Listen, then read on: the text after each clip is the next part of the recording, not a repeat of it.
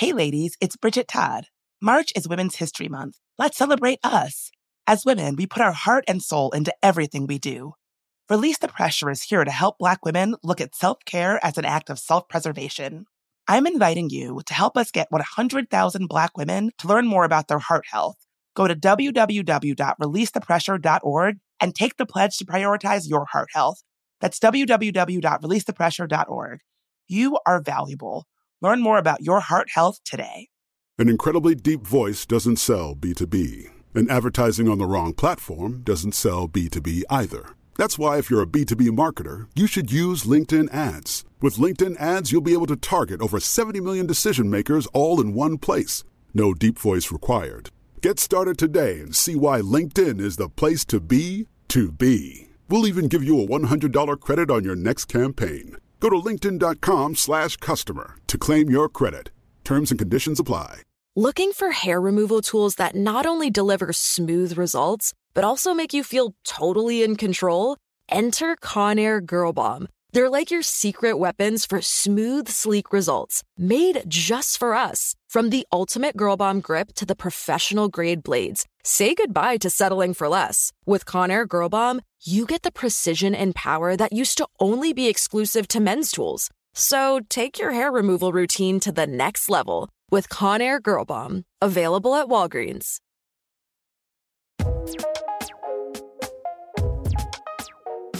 There Are No Girls on the Internet is a production of iHeartRadio and Unbossed Creative. I'm Bridget Todd, and this is There Are No Girls on the Internet. I'm here with my producer, Mike. Thanks for being here, Mike. Hey, Bridget. Thanks for having me. And here's what you may have missed this week on the internet. But first, I have to do a little bit of a, PSA announcement. This is a situation I'm calling Cameo Cinderella. So 5 years ago, somebody from the platform Cameo, which is a platform that you can have public figures or famous people give you like birthday shout outs.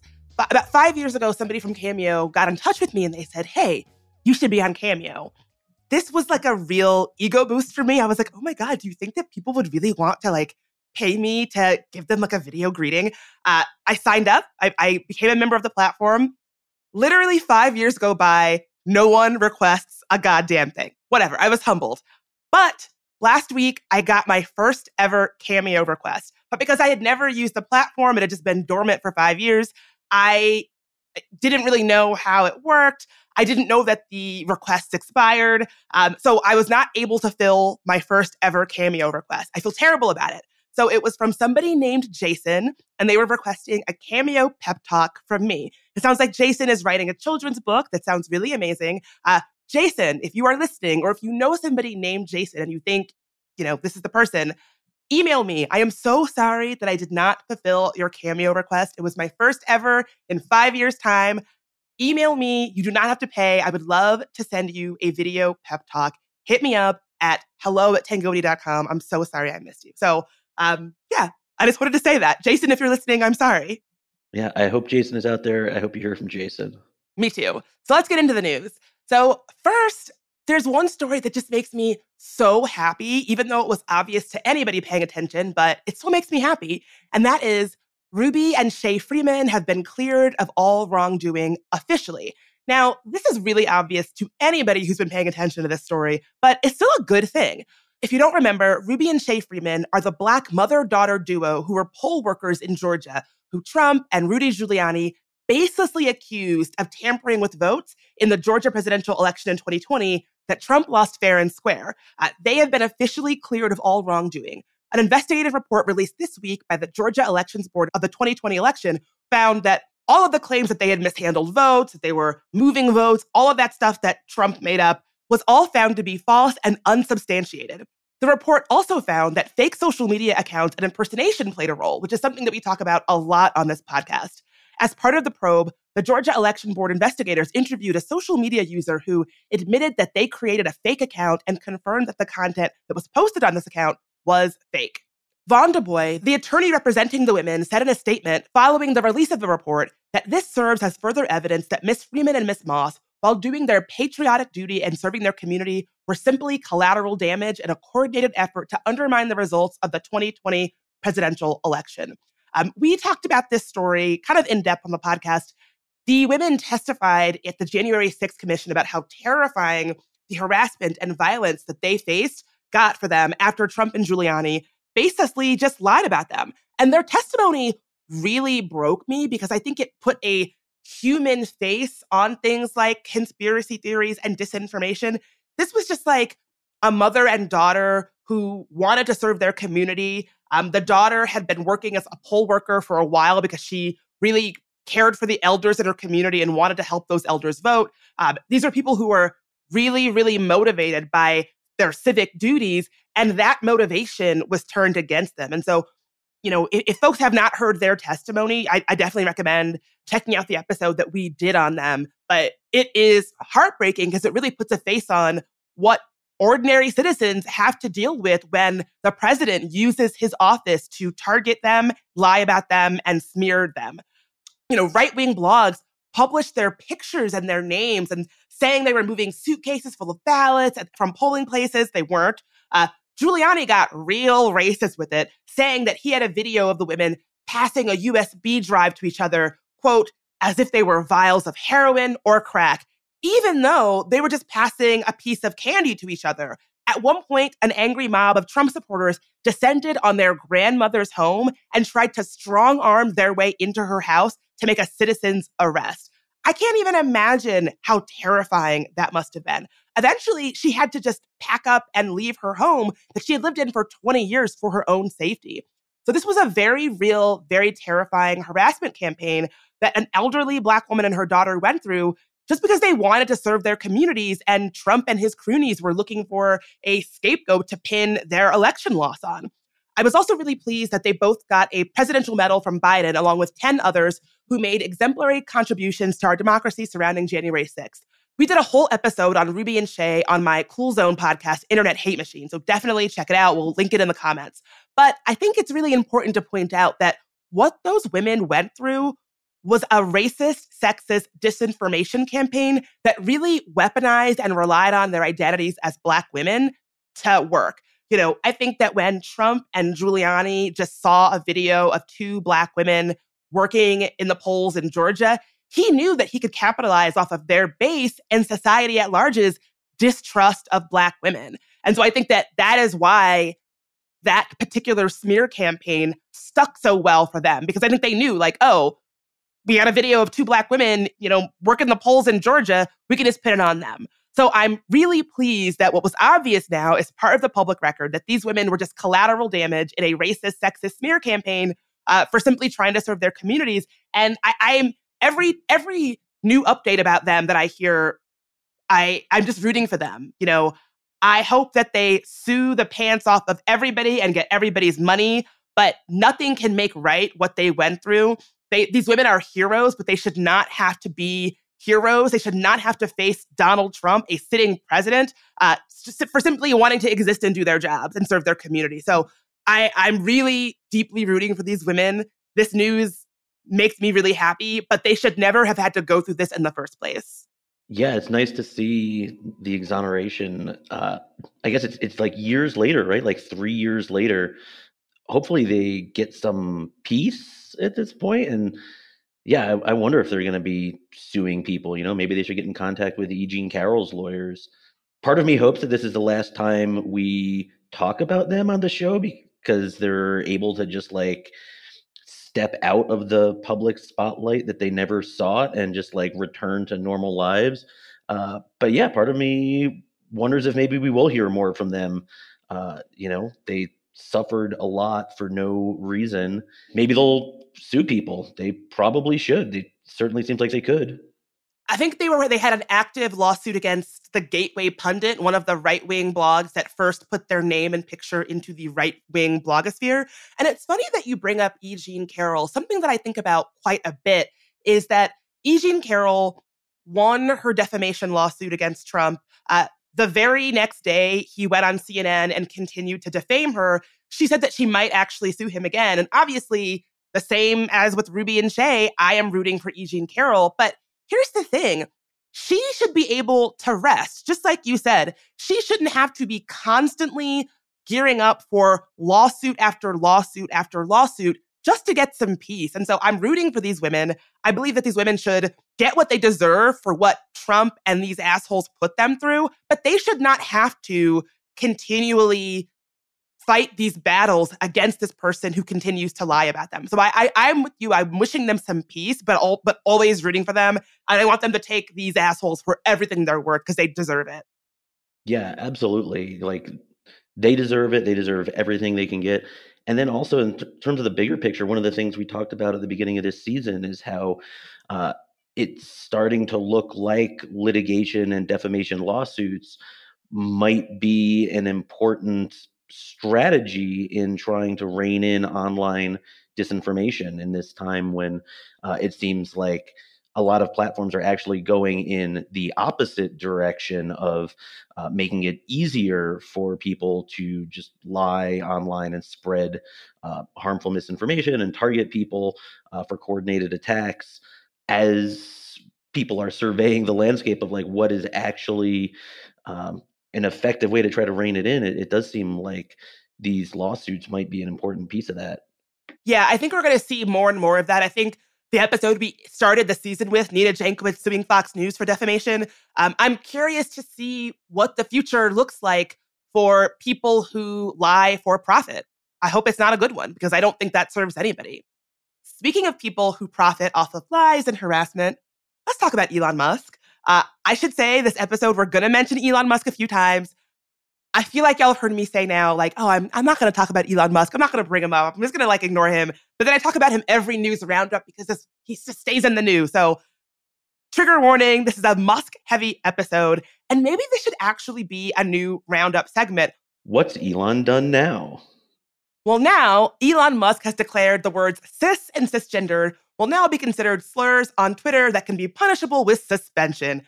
Let's get into it. So Elon Musk has essentially invented two new slurs, cis and cisgender. So the word cis or cisgender is not some big, scary word. It simply describes someone who identifies their gender as the same as their birth sex.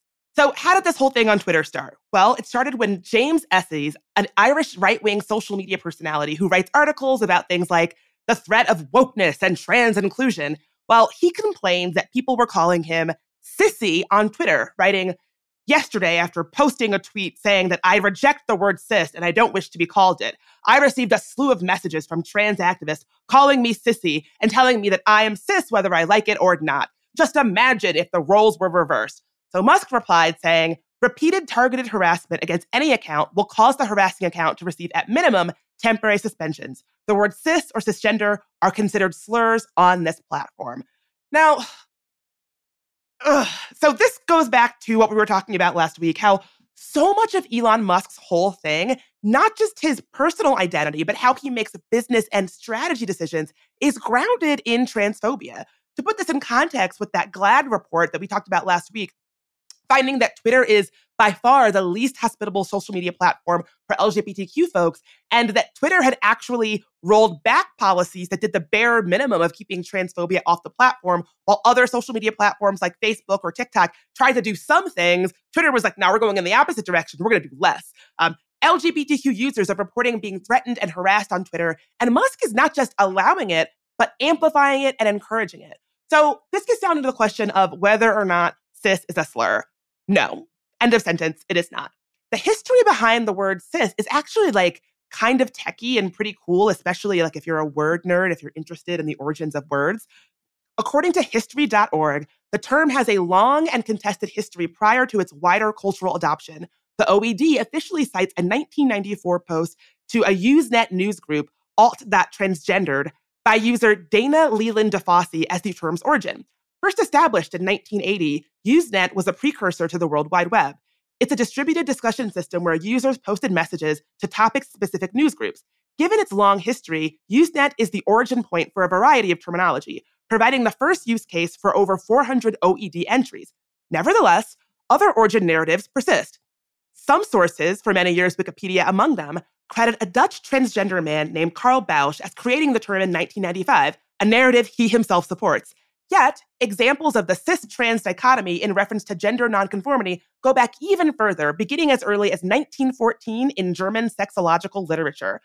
This is really interesting. I know we were talking a bit off mic before we got started, but I actually had never heard of Usenet, and you were like, oh, you don't know about Usenet? This is something that you were familiar with, right? Yeah, it was a little bit before my time. I wish I was cool enough to have been using it, but it's an important piece of like internet lore. I think all of the founding creators of the internet, they were using it to connect with each other and collaborate and share software and share ideas. And I think a lot of the ideas that we had in the early days of the internet about it, like being a force for democratization and equality and freedom and openness, I think a lot of those ideas really were incubated on Usenet, which was then eventually supplanted by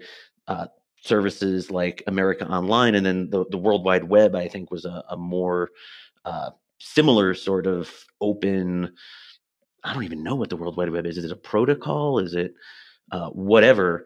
But yeah, Usenet was just a critical, important place for early founders and creators of what we now think of as the internet. It's where it all happened. More after a quick break.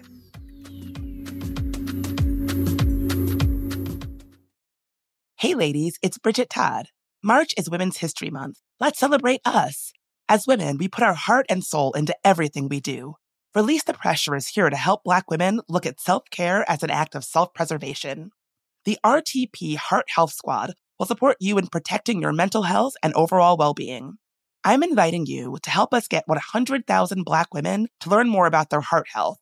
Go to www.releasethepressure.org and take the pledge to prioritize your heart health. That's www.releasethepressure.org. You are valuable. Learn more about your heart health today. Okay, so I love the internet, but if you listen to this podcast, I probably don't need to tell you that it can come with a lot of very serious privacy concerns. The sad truth is, being a traditionally marginalized person online, or being an activist, or even just somebody who sticks up for what you believe in, means having to worry about what kind of information is online out there about us. It's something I think about a lot. And that's why I personally use and recommend Delete Me. Sign up and provide Delete Me with exactly what information you want deleted, and their experts take it from there. Take control of your data and keep your private life private by signing up for Delete Me, now at a special discount for our listeners. Today, get 20% off your Delete Me plan when you go to joindeleteme.com/nogirls and use promo code NOGIRLS at checkout. The only way to get 20% off is to go to joindeleteme.com/nogirls and enter NOGIRLS at checkout. JOINDELETEME.com/nogirls, and we'll see you on the internet. As we celebrate International Women's Day and all the strides we've made, let's also take a moment to reflect on something important: the future of our self-care. You see, for too long, we've compromised on things that matter most, us. But not anymore. New Conair Girl Bomb is helping us embrace a new era of self-care and self-love. Girl Bomb represents a groundbreaking line of hair removal tools specifically designed for women. From the smoothest shave to the most precise trim, Conair Girl Bomb is all about making you feel empowered, confident, and unapologetically you. Whether it's creating a hype playlist, throwing yourself into a hobby, or scheduling some me time, self-care is so important. With Conair Girl Bomb's ultimate Girl Bomb grip and professional-grade blades, we're reclaiming our self-care journey with precision and power. The kind we used to only get from men's tools. So head to Walgreens today and treat yourself to a little Conair Girl Bomb magic. Because when you look good, you feel good, and there's nothing more empowering than that.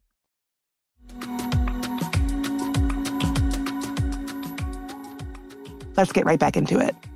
I love that the etymology of the word in this instance is like techie. Like, I think identity and techiness, like, it doesn't surprise me that this is where where folks think that this may be where some of these terms originated and like where their use came from. Aaron Reed also has a really fascinating breakdown about the use of the word cis in medicine and science going back to the 19th century. We'll put it in the show notes. It's fascinating. So of all the moral panics, I find the ones around language and gender to be the most tiresome. it's just like this panic around extremists getting bent out of shape from phrases like pregnant people. Extremists make it sound like it's some big, scary, nefarious plot when the reality is so much more boring, right? Sometimes you need to be able to refer to a group of people at the population level using precise language. And that's really all it is. Like the fact that they've been able to turn this into a attack on them as opposed to just like a humdrum particularity of language needs is beyond me. Like it really just shows how they will use anything to weaponize and turn it into an attack on them. And extremists have been attacking terms like cis and also straight and even white for years to paint it as a pejorative meant to shame. I think there is this idea where like the only groups who have kind of special, quote unquote, special words meant to define them are like the other, right? Like the dominant group is like, we're the dominant group. We're the quote normal ones. Other people, they get words attached to them to describe who they are, not us. And so I think there's this idea that if a word is being used to describe them, whether it's cis or straight or white, even if it's just a humdrum word, that is actually a personal attack on them. Yeah, that's right. And I think that's all correct. And not to minimize the importance of words and language, right? Because we know that words and language and labels are very powerful. But yeah, there's like this hostility to labels like cis or white that apply to the majority group. Like you just said, they're comfortable with words that refer to members of a minority group and in fact reinforce their otherness and their minority status. But to then have a word like white or cis that refers to them is like deeply threatening, because I think it implies that they are not the default, they are not normal, they are not the standard. And the word cis, it does imply that trans people exist. And I think a lot of these folks like Elon Musk would argue that in fact they don't. I don't know exactly how that works in their brain, but like they seem to believe that like trans people aren't real, right? There was that law, I think it was I can't remember which state it was, but like one of these laws that denied gender affirming care to trans kids was struck down by a judge somewhere in like the deep south. I'm not sure I can't remember which state it was. And the judge like explicitly said in their ruling that, gender identity exists. It's a real thing. Like despite all the vitriol and the huffing and puffing of these transphobes like Elon Musk, gender identity is real. They can pretend and perhaps wish that it weren't, but it is. Yeah, that happened in Arkansas. And it kind of made me kind of cautiously optimistic that at a certain point, it doesn't matter if these extremists like it or get it or not. It's not their business, right? Like gender exists. It's a thing that can shape people's lives. It's a thing that can determine what kind of medical care you need and what kind of care that you need to show up as your best self and your healthiest self. Even if transphobes and extremists don't like it, that is not their business. So that Arkansas ruling made me like cautiously optimistic that we can get to a place that's like, yeah, you don't have to like it. It's not your business. It's a real thing. And we need to make sure that people can get care that aligns with the care that they need. And it's really none of your business what that care is. Like, if you don't like it, fucking deal with it. Yeah, absolutely. I think Elon Musk has like a real problem with that, right? Like he spent $44 billion to buy Twitter so that he could be the guy who gets to decide what discourse is allowed and what discourse isn't, hidden behind, his, I don't know, veneer of being a free speech champion, which he has revealed over and over again to just be a complete joke, right? Like he's not in favor of free speech. He's in favor of the speech that he likes, and speech that he doesn't like, he wants to keep off of the platform, right? We've seen that a whole bunch of times. And now he's gone a step further to think that because he owns Twitter, he can not only decide which speech is allowed and which speech isn't, but he can like invent new meanings for words And he can't, right? Like, cis is not a slur. It's just a descriptive term to describe a phenomenon that exists in the natural world. Well, as awful as all of this is, and it is awful, at least it can be the final nail in the coffin of the idea that Elon Musk is a free speech absolutist, as he has often hilariously claimed. He explicitly said when he bought Twitter, he was using it as a platform to try to police and restrict the language of trans people and people that support them. And it's, I think, part of a larger attempt to erase and eradicate transness and queerness from public and civic life. And so, yeah, I think that's what he's doing. At least we've dropped the conversation about how he's going to turn Twitter into a free speech utopia. At least, I mean, I haven't even seen anybody really say that, even any of his defenders say that, because it's so obviously not true that you can't even continue to say it, because it's like, well, look at all these examples of the ways that he hasn't done that. Yeah, that's a good observation. I haven't heard anybody say that in a long time, because it's obviously not true. It's not a free speech utopia. It's like an anti-trans hellscape. An anti-trans hellscape. Speaking of hellscapes, let's talk about the mess over at Reddit. So the Reddit blackout continues as thousands of subreddits remain private. Longtime volunteer moderators who have always been the backbone of Reddit and the communities that it hosts have locked many popular subreddits in protest of the company's surprise decision to start charging third-party apps and individuals for access to the platform's API. We've talked about this in an earlier news roundup, but previously, API access has been free, which enabled the development of many third-party apps that made Reddit easier to use, easier to moderate, and more accessible for internet users with disabilities. But all of that ended earlier this month when Reddit shut down free access and started charging pretty steep fees for any app that used the API. In response, many major third-party app developers said they would have to shut down their apps because they just simply could not afford the fees. Many of these apps were created by small indie developers who simply wanted to contribute to a better internet with Reddit, not because they were particularly profitable. So this move by Reddit to consolidate and centralize power against the wishes of the army of volunteers who make the site an invaluable and fun resource, I think really represents a dark trend on the internet. I think it follows a similar move by Twitter shortly after Musk took over. Yep, it's the second time we're talking about him. I'm sorry. But by shutting down free API access, Reddit and Twitter are actively making their platforms less friendly to their users. People use third-party tools because those tools are useful. They didn't just start using them for fun. They use them for a reason. And now those tools are gone, so users have fewer options and reduced functionality for interacting with those platforms. And so I mean, I don't know if this is a boring story or not, but I really see it as a battle for the soul and the future of the internet. One of the things that came up when we were talking about this, I think the week before last, was that how many people type, when they have a question or they need some information, they'll type the question into Google and then they'll add Reddit because they want to get real good information curated by a human. And I was just like, oh, isn't that interesting?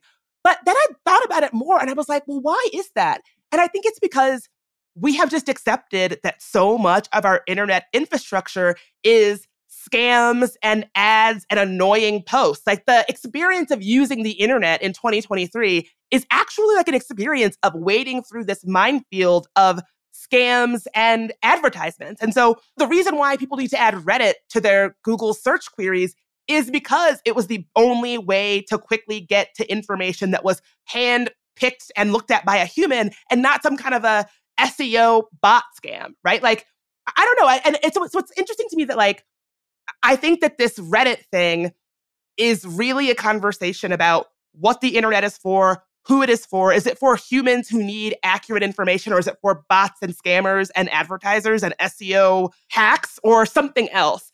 And so I think when we're thinking about this Reddit protest, I think it so goes Reddit, so goes the internet. And I do think it's interesting that these Reddit moderators are not taking this lying down. If there's anything I know about Reddit, they are a vocal and passionate group of people. So you're seeing all of these kind of roundabout protests where they were forced to, when they took their subreddits private and then they were kind of forced by Reddit to open them up. And so now they're finding all of these cheeky ways to continue that protest, a women's fashion subreddit that's pretty big that I follow. They are now only posting fashion from the 1700s as a way to sort of get around it. I think one of the large photo subreddits is now only posting pictures of John Oliver.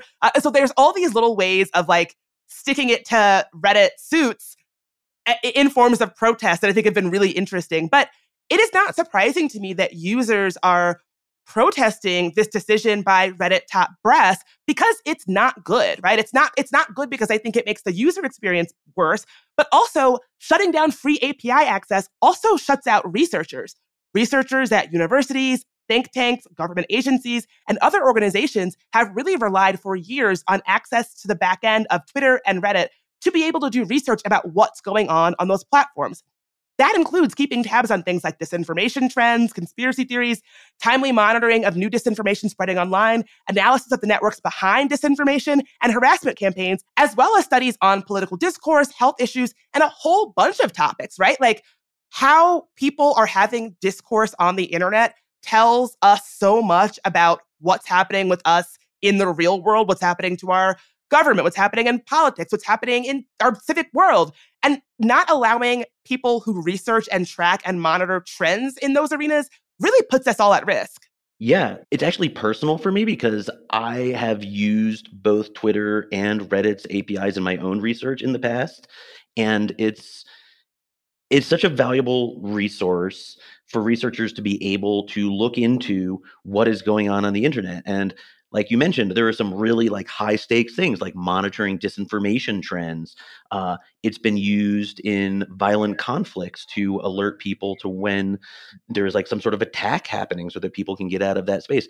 But there's also this huge number of studies that have been done about things that are like somewhat lower stakes, but also valuable. For example, I was involved in a study a while ago that was looking at the subreddit Quit Vaping. And it was a subreddit of people who were trying to quit vaping. And so the researcher just wanted to look at like, what were people saying? Were they exchanging accurate information? Was there like misinformation happening there?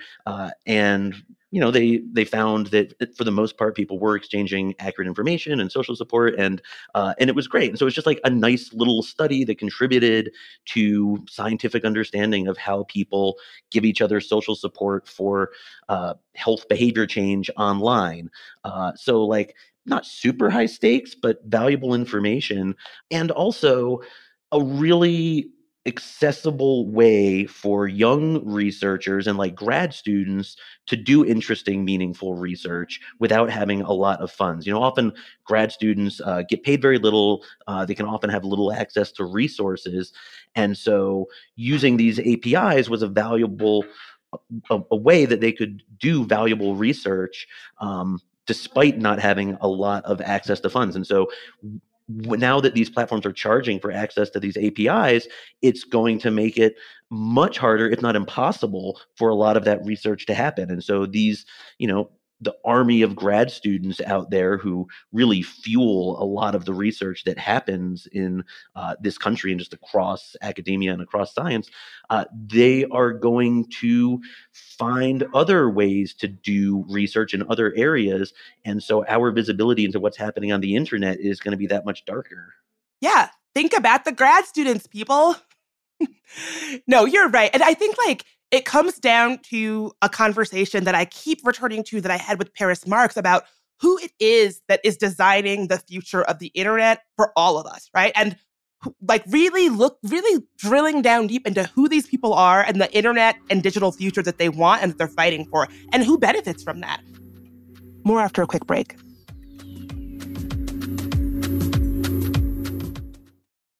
Hey ladies, it's Bridget Todd. March is Women's History Month. Let's celebrate us. As women, we put our heart and soul into everything we do. Release the Pressure is here to help Black women look at self-care as an act of self-preservation. The RTP Heart Health Squad will support you in protecting your mental health and overall well-being. I'm inviting you to help us get 100,000 Black women to learn more about their heart health. Go to www.releasethepressure.org and take the pledge to prioritize your heart health. That's www.releasethepressure.org. You are valuable. Learn more about your heart health today. As we celebrate International Women's Day and all the strides we've made, let's also take a moment to reflect on something important: the future of our self-care. You see, for too long, we've compromised on things that matter most, us. But not anymore.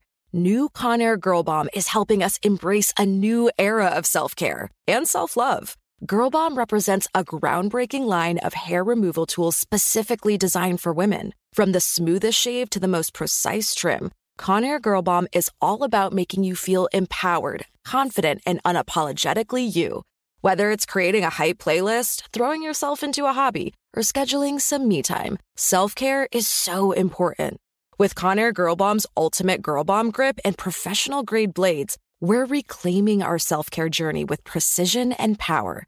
The kind we used to only get from men's tools. So head to Walgreens today and treat yourself to a little Conair Girl Bomb magic. Because when you look good, you feel good, and there's nothing more empowering than that. As a person with a very deep voice, I'm hired all the time for advertising campaigns. But a deep voice doesn't sell B2B, and advertising on the wrong platform doesn't sell B2B either. That's why if you're a B2B marketer, you should use LinkedIn ads. LinkedIn has the targeting capabilities to help you reach the world's largest professional audience. That's right, over 70 million decision makers all in one place. All the big wigs, then medium wigs, also small wigs who are on the path to becoming big wigs. Okay, that's enough about wigs. LinkedIn ads allows you to focus on getting your B2B message to the right people. So, does that mean you should use ads on LinkedIn instead of hiring me, the man with the deepest voice in the world? Yes. Yes, it does. Get started today and see why LinkedIn is the place to be to be. We'll even give you a $100 credit on your next campaign. Go to linkedin.com/customer to claim your credit. That's linkedin.com/customer. Terms and conditions apply.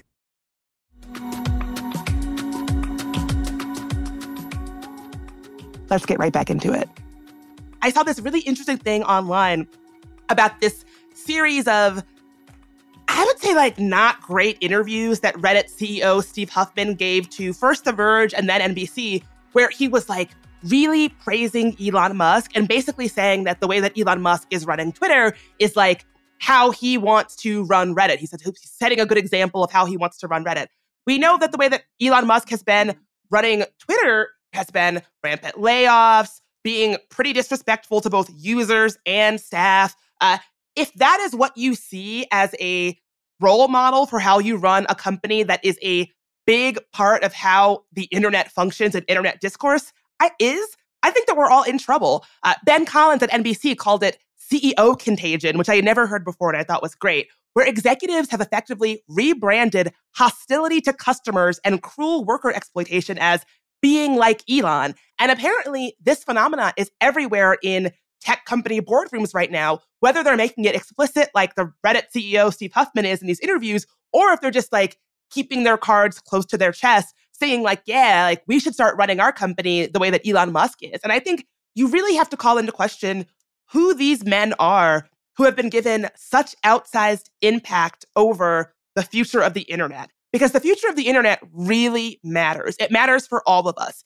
I have made this point so many times. What happens online deeply affects what happens in real life. That Venn diagram is a circle. And so when we give people like Steve Huffman and Elon Musk an outsized role in shaping the future of the internet, we are giving them a role in shaping the future of so much. And so it's really something that we really got to keep an eye on. You know, this Reddit story, at first I thought it was kind of a niche story, but I keep returning to it because I really deeply do think it is a battle for the future of the internet, and we should all be paying attention. Completely agree. I think that is exactly the right framing. Like, who is the internet for?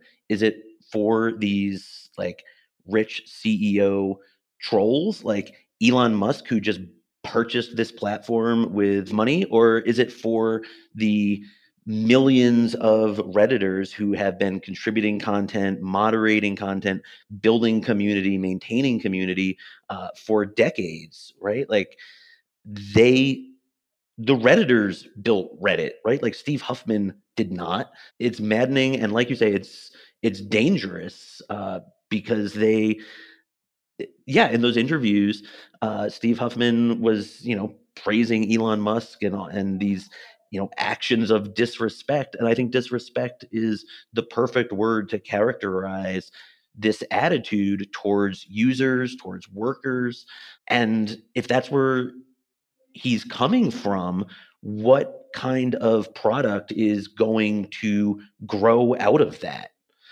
Not a good one, not a good internet that serves the needs of the population and, makes people feel safe and valued and want to show up. So you mentioned internet trolls earlier, and we kind of have to talk about RFK Jr. on Joe Rogan. I don't really want to, but let's just dip into it anyway. So anti-vax conspiracy theorist and presidential candidate Robert F. Kennedy Jr. did a 3.5-hour stint on Joe Rogan's Spotify original podcast last week, and the results were not great.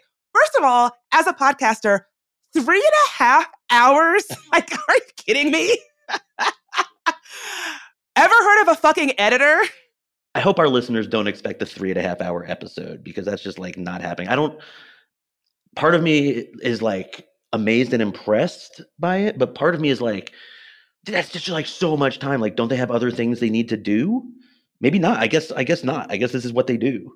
Ugh. I mean, I feel uncomfortable when I put out an episode that goes over an hour. I'm like, ooh, are they getting into Rogan territory? But yeah, 3 hours. That is a marathon. So on the show, RFK talked about the usual conspiracy theories about vaccines, 5G, Wi-Fi, and illnesses that have been debunked long ago. I honestly don't want to list them all here, but if you want to know what specific conspiracy theories these people trafficked in, Anna Merlin has a great breakdown in Vice, which we'll link in the show notes. She called the episode, quote, an orgy of unchecked vaccine misinformation, some conspiracy mongering about 5G technology and Wi-Fi, and of course, Rogan once again praising ivermectin, an ineffective faux COVID treatment. So I love the idea. I love the phrase, an orgy of unchecked misinformation. That's exactly what it is. Honestly, this stuff is just so boring. When I was going to, write my outline for this bit of the show, I was like, we're just talking about like rehashing stuff that we have has been done to death. The whole thing just feels very 2021. Like I was like, we're getting into vaccine misinformation again. We're talking about ivermectin again. Like, didn't we do this? It just feels very like early pandemic 2021. Merlin asked Spotify if they were going to take the episode down to align with their COVID misinformation policy. They basically kind of danced around it. Again, you can read their response on the Vice piece. Folks might remember that there was a whole conversation about Joe Rogan and misinformation when Neil Young and others removed their content from Spotify to protest him continuing to traffic in misinformation. Yeah, it just feels like we're here again. Like I feel like this is like a real Groundhog Day of a story where it's like, oh, he's doing it again. Oh, they're asking Spotify again, and they're like giving PR nothing speak and doing nothing. So basically, here's where it gets kind of interesting. When an actual doctor, Peter Hotez, a vaccine scientist at Baylor College of Medicine, took to Twitter to rebut RFK's claims about vaccines, Joe Rogan replied by inviting the doctor to come on the podcast and debate RFK. The doctor declined, and he said, I'll come on for like a one-on-one conversation or an interview, but I'm not doing a debate. Then, of course, Elon Musk, I'm sorry, this is the third time we've mentioned him, had to get his 2 cents in, had to butt in because Joe Rogan, RFK, Elon Musk, they're all like we need a word for that group of people. Like, you know what I mean? Like, we don't have a good word for them. We need a word for them. But because his buddy Joe Rogan was getting into it, Elon Musk, of course, he had to get his 2 cents in. And he said that this doctor was just afraid of open debate because he knew that he would lose.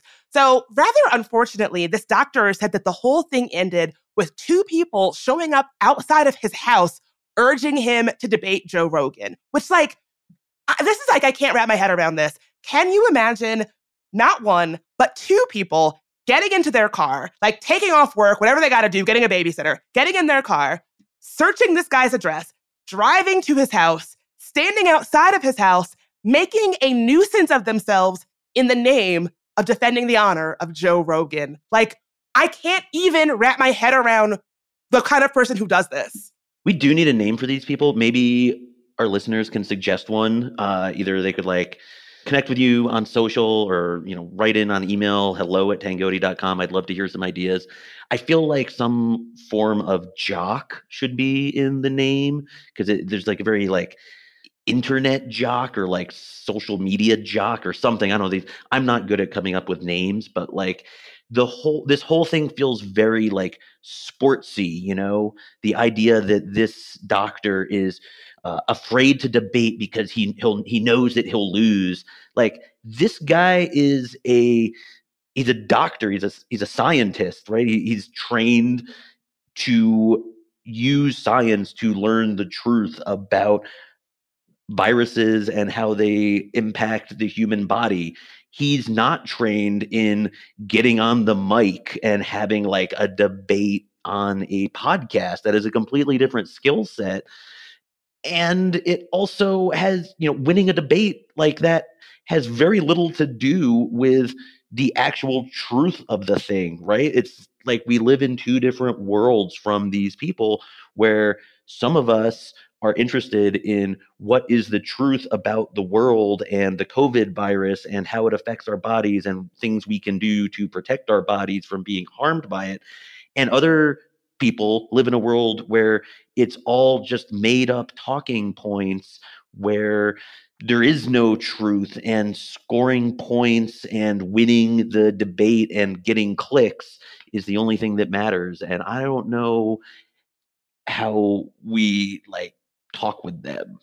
I mean, it's a grift. This doctor should not, I mean, he was absolutely right to decline the invitation to debate Joe Rogan and RFK. If RFK's vaccine misinformation felt very 2021, the whole like, debate me, bro, thing feels like very 2010. It's just so tired and boring. If anybody ever challenges you to a public debate in 2023, you should decline on principle alone. And I really like this tweet from The Guardian's Hamilton Nolan about this. He said, I know you did a PhD and wrote a book on this very complex topic, but if you don't debate my horse on stage at the county fair, why should I believe you? My horse can clomp his hoof once for yes and twice for no. And doesn't that really illustrate it? I mean, I think like in a lot of ways, we are in this era that is kind of beyond facts and beyond credentials. And there is no point in debating somebody who you cannot find a shared understanding of the facts, right? Like it's not going to be a worthy enterprise.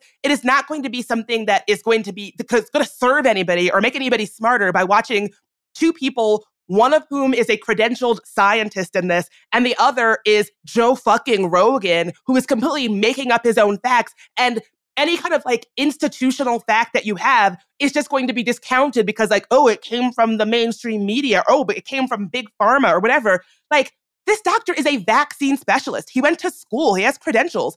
It's one thing to do a sit-down interview about vaccines, on the show. It's quite another to be debating somebody like RFK is an attorney. This guy is a doctor. And since when is a debate on a podcast hosted by a former news radio series regular the way that medical facts are established? This is one of those things that like, when I was watching the discourse unfold, it was getting me so angry that I was like, I can't even like pay attention to this. I saw somebody on Twitter say, oh, well, real easy to get on your high horse and hide behind your credentials. And literally, people go to school and contribute to academia and research and get credentials because they want to have expertise on stuff. That is literally how it works. Just attacking somebody because they happen to be an expert just really goes to show how we're in this space where to a lot of people, facts don't matter, reality doesn't matter, expertise doesn't matter, and in fact, is to be suspect of, and that the only thing that matters is talking points and one-upsmanship and clicks and engagement. And that is why people like RFK, people like Elon Musk, people like Joe Rogan do it. It is a grift. It makes them money. It makes this poor doctor, have people show up at his house in the middle of the night, which is already unacceptable. This is why they do it. I don't actually think they are serious. I think they do it because they know it is a grift. And that there's a certain type of person who is always going to be like, wow, they're really going against the grain. They're really thinking for themselves. And they're always going to give that more engagement. It is just a grift.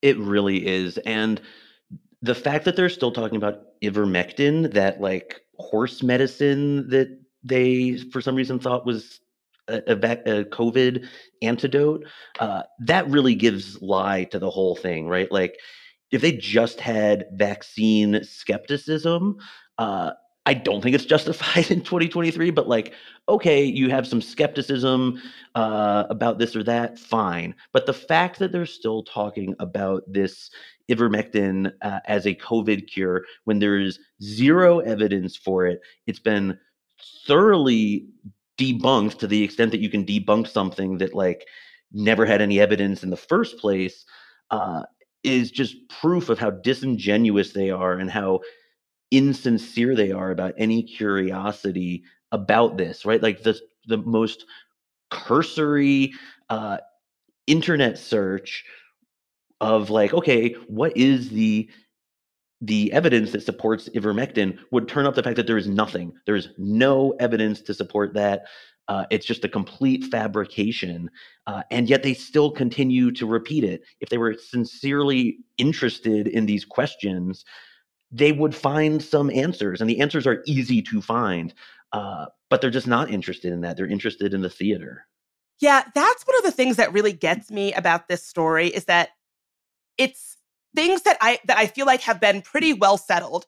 You know, this is not, that is not a cure for COVID. You should not, like, ivermectin is not a cure for COVID. And then he also went back to the idea that vaccines cause autism, which, thank you, Jenny McCarthy, for, you know, really getting that into the ecosphere. But I think continuing to return to these thoroughly debunked conspiracy theories about health is something that really gets me. And also, there's something about RFK, and maybe to Joe Rogan to a lesser extent, that I think to people on the left who should know better, I think is kind of attractive. And so I think one of the reasons why I find this whole thing so upsetting is that I have seen folks on the left who should know better parroting this, amplifying this, saying things like, oh, he makes some compelling points, but it's like, no, he's making points that have been thoroughly debunked. If you just did a Google search, it's not compelling points. And so I'm concerned that the same way that people allowed Trump to spew nonsense and conspiracy theories, and rather than calling them out, they said like, oh, well, he is asking some questions, or like, he is saying what people think, or any number of things, excusing things that he would say. I worry that we have learned nothing, and we're going to be doing the exact same thing in this upcoming presidential election as well. More after a quick break.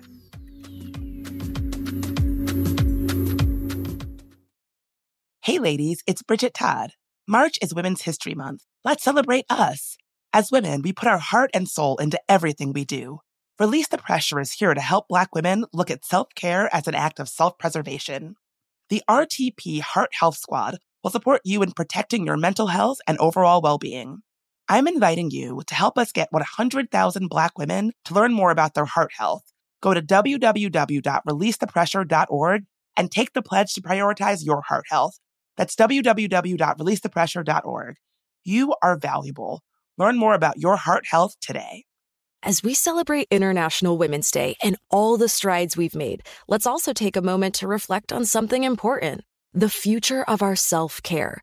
You see, for too long, we've compromised on things that matter most, us. But not anymore.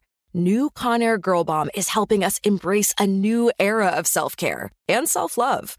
Girl Bomb represents a groundbreaking line of hair removal tools specifically designed for women. From the smoothest shave to the most precise trim, Conair Girl Bomb is all about making you feel empowered, confident, and unapologetically you. Whether it's creating a hype playlist, throwing yourself into a hobby, or scheduling some me time, self-care is so important. With Conair Girl Bomb's ultimate Girl Bomb grip and professional-grade blades, we're reclaiming our self-care journey with precision and power, the kind we used to only get from men's tools. So head to Walgreens today and treat yourself to a little Conair Girl Bomb magic. Because when you look good, you feel good, and there's nothing more empowering than that. As a person with a very deep voice, I'm hired all the time for advertising campaigns. But a deep voice doesn't sell B2B, and advertising on the wrong platform doesn't sell B2B either. That's why if you're a B2B marketer, you should use LinkedIn ads. LinkedIn has the targeting capabilities to help you reach the world's largest professional audience. That's right, over 70 million decision makers all in one place. All the big wigs, then medium wigs, also small wigs who are on the path to becoming big wigs. Okay, that's enough about wigs. LinkedIn ads allows you to focus on getting your B2B message to the right people. So, does that mean you should use ads on LinkedIn instead of hiring me, the man with the deepest voice in the world? Yes. Yes, it does. Get started today and see why LinkedIn is the place to be to be. We'll even give you a $100 credit on your next campaign. Go to linkedin.com/customer to claim your credit. That's linkedin.com/customer. Terms and conditions apply.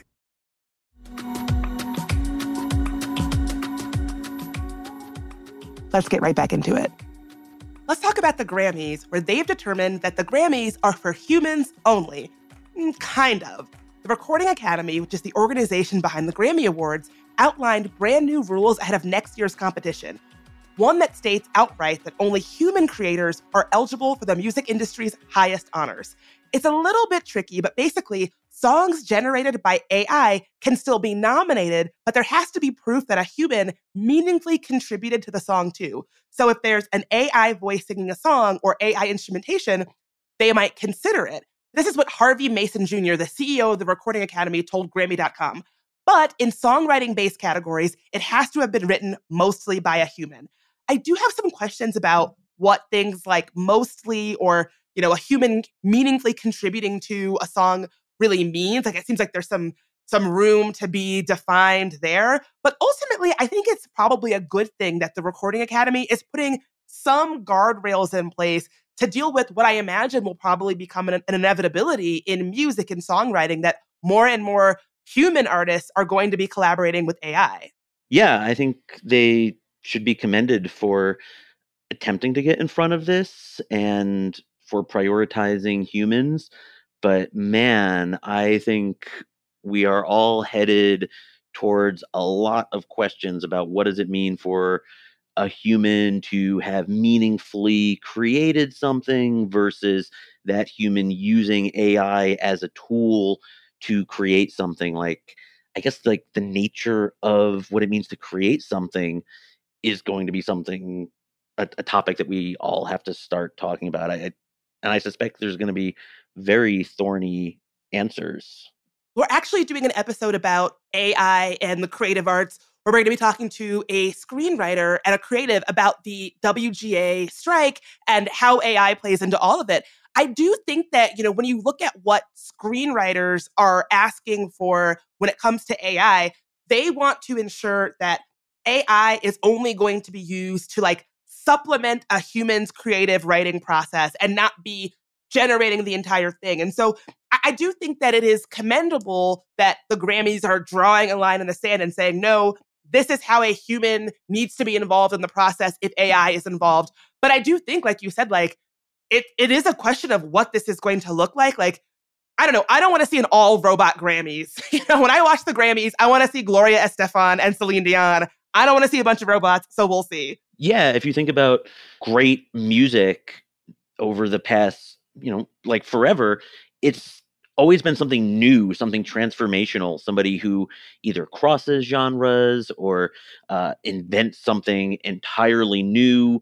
And AI can't do that, right? Like, AI puts out patterns based on what it's learned from what it's already seen. So I think on the one hand, there's always going to be a place for human creativity to come up with new things that are transformational and change. And it's just a big open question how AI is going to show up in music, but it seems pretty likely that it's definitely going to be there in some form. This reminds me so much of the very first interview we ever did on this podcast with Claire Evans, who is so cool. She's one of my idols. She wrote the book Broadband about how women contributed to computers from the very beginning. And she's in the pop group Yacht. And one of the things that she talked about is how in the 80s, when DJs and musicians were using things like drum machines and sampling to come up with the genre that would then be called hip hop, there was a time where some DJs were afraid that drum machines and samplers were going to replace them, and that it was the musicians who learned how to combine their human talents with that technology to make a whole new genre. Those were the ones who really thrived and did something cool. And so I don't want to make it seem like I'm, an AI doom and gloomer. I think that there are going to be use cases in the creative arts where AI can probably be a useful supplement to a human in a studio, or to a human who is writing something, or to a human who is making some sort of music. But I worry that in a society where we are so interested in exploiting and mining and taking for capital, I worry that it will, something that probably does have a use case for creativity and creating an entirely new cool thing that does need a human knowing how to use this technology to do. I worry that we're just going to rely on exactly what you just described, right? Just how can we just recycle something that already exists to make more crap that is derivative. And I really worry that that's what the use case is going to be. How can we make cheaper and cheaper art? How can we, continue to put the squeeze on the humans that make that art in favor of making worse and more derivative art that costs us less money while continuing to generate capital? So I think it's kind of a TBD how it looks down the road, what the future of this technology looks like for creative work. But I do think it is important to be putting some early guardrails in place now. And so I guess it seems like that's what the Recording Academy is trying to do. Yeah, guardrails and also a statement of values, right? That it is human creativity that the Academy wants to celebrate. So speaking of celebrate, I have a little bit of good news. Illinois became the first state in the United States to ban book bans in public libraries. Illinois Governor J.B. Pritzker signed a bill to ban public libraries from banning books, the first such legislation in the country. He said, book bans are about censorship, marginalizing people, marginalizing ideas, and marginalizing facts. Regimes ban books, not democracies. This is what he said at a signing ceremony at a Chicago public library. We refuse to let a vitriolic strain of white nationalism coursing through our country determine whose histories are told, not in Illinois, which kudos to him. This new legislation takes place on January 1st, and it says that public libraries must adopt the American Library Association's Library Bill of Rights or their own statement prohibiting book banning to be eligible for any state money. The association's Library Bill of Rights states that reading materials should not be prescribed or removed because of partisan or doctrinal disapproval or excluded because of the origin, background, or views of those contributing to their creation. And so it kind of goes back to what I was saying earlier about the Arkansas thing. This might be cautiously optimistic, and I want to choose my words carefully here, but I do wonder/hope if this is a signal that the extremists who are trying to use marginalized people as a wedge issue are losing, and they know they are losing because people don't want this in a democracy. People don't want books banned from public libraries, books about marginalized people. People want books about marginalized people. People are buying those books. They're flying off the shelves, as we talked about in one of our earlier newscasts. People don't want this. And I'm cautiously optimistic that this is a sign that the extremists who are pushing this very small but vocal number of extremists, know that they are losing and know that the rest of the public is not on their side. Yeah, I hope you're right in that optimism, because it does seem like the extremists is the right word here, right? The people pushing for these book bans are not middle of the road Republicans who are trying to win elections. They are extremists with an extreme agenda, whether it's anti-gay, anti-trans, anti-sex, just straight out to lunch. It's extreme extremists. And for years, I think relatively moderate politicians on the right were more than happy to pander to these extremists to get their votes. And I am also cautiously optimistic that the bill is coming due and it's catching up to them about issues like these book bans. I think abortion is another issue where they are realizing that by catering to these extreme extremists who are so out of step with what the general population wants, it's a losing recipe electorally. And I hope that continues. A point that I make all the time as somebody who thinks about and studies disinformation is that the reason why I know these extremists are losing and aware that they are aware that they're losing is that they lie. If they had positions that were popular that people agreed with and liked, they would not have to lie. So when extremists like the people who run the organization Moms for Liberty, who, by the way, just used a Hitler quote in their flyer recently, so pretty saying the loud part loud, when they lie about the kind of books and the content of these books, when extremists lie and say that Target is selling chest binders for toddlers or tuck-friendly swimsuits for toddlers or shirts for children that have Satan on them, which they're doing no such thing. When anti-abortion extremists lie about their positions on abortion and they say, oh, this is just leaving it up to the states. We're not actually banning abortion, or, oh, like, this is actually quite moderate. That's all lies. When they lie, it is because they know their positions are not popular. If they were popular, if people agreed with them, they wouldn't have to lie to get people on board. And so I think I'm cautiously optimistic that people are waking up. They're saying, oh, these people, the things that they're positioning as, just them moderately asking questions about society or trying to protect kids or whatever lie they're telling. I think that people are waking up to the fact that that is BS and that doesn't move people, right? I think that we also for too long have had a media climate that is too afraid to talk about these issues for what they are. We saw the whole thing with the critical race theory panic where the mainstream media was all too happy to do the dirty work of extremists for them by lending credence to the ideas that, kindergartners are being taught critical race theory, this high-minded, collegiate level, idea, when they weren't. They were way too happy to make it seem like, oh, these are just parents concerned about things like bathroom bills and, protecting girls in sports. And now I think that all of that stuff is coming home to roost. And I hope that people remember this come election time, that I don't think that your average American is moved by this. I don't think that your average American walks around in their day-to-day being really outraged about what Target is selling or what books about LGBTQ people or Black people are in their libraries. I really don't. And so I'm cautiously optimistic that come November, we will see that come to fruition. So one last thing, we got to quickly talk about this Zuckerberg, Elon Musk. What is this, the fourth time we've brought him up? I'm so sorry. It's a Musk-heavy episode. This cage match that they're talking about. So Elon Musk recently tweeted that he would be up for a cage fight with Facebook Meta CEO Mark Zuckerberg. Zuckerberg shot back with an image of Musk's tweet with the caption, "Send me your locations," which sounds like these two heads of major tech companies intend to have some kind of a cage match physical fight. And all I have to say about this is that this is what happens when men run tech companies. And that's all I have to say about that.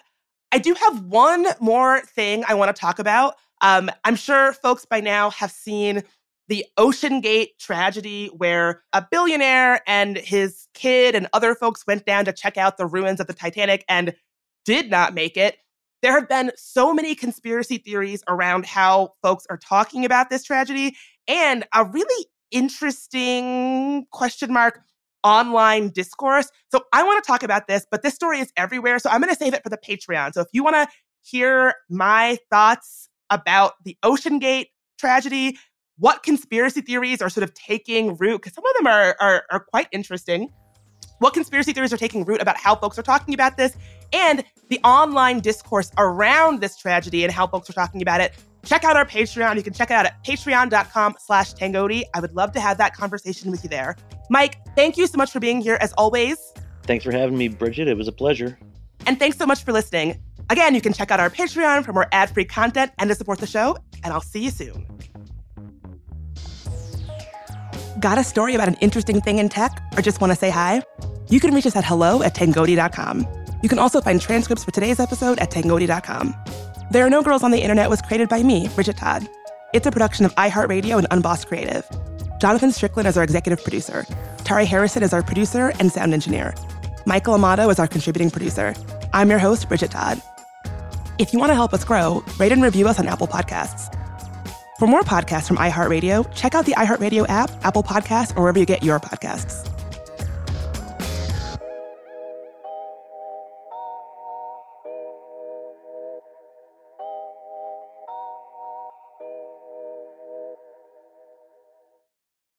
Hey ladies, it's Bridget Todd. March is Women's History Month. Let's celebrate us. As women, we put our heart and soul into everything we do. Release the Pressure is here to help Black women look at self-care as an act of self-preservation. I'm inviting you to help us get 100,000 Black women to learn more about their heart health. Go to www.releasethepressure.org and take the pledge to prioritize your heart health. That's www.releasethepressure.org. You are valuable. Learn more about your heart health today. Infinity presents a new chapter in luxury, the premiere of the all-new 2025 Infiniti QX80, live March 20th from the Edge at Hudson Yards in New York City, featuring a performance by John Batiste. The all-new 2025 Infiniti QX80 is an SUV designed to help every passenger feel just right. Be the first to see it March 20th at 7 p.m. Eastern, only on iHeartRadio's YouTube channel. Save the date at new-QX80.com. Don't miss it. 2025 QX80 coming this summer.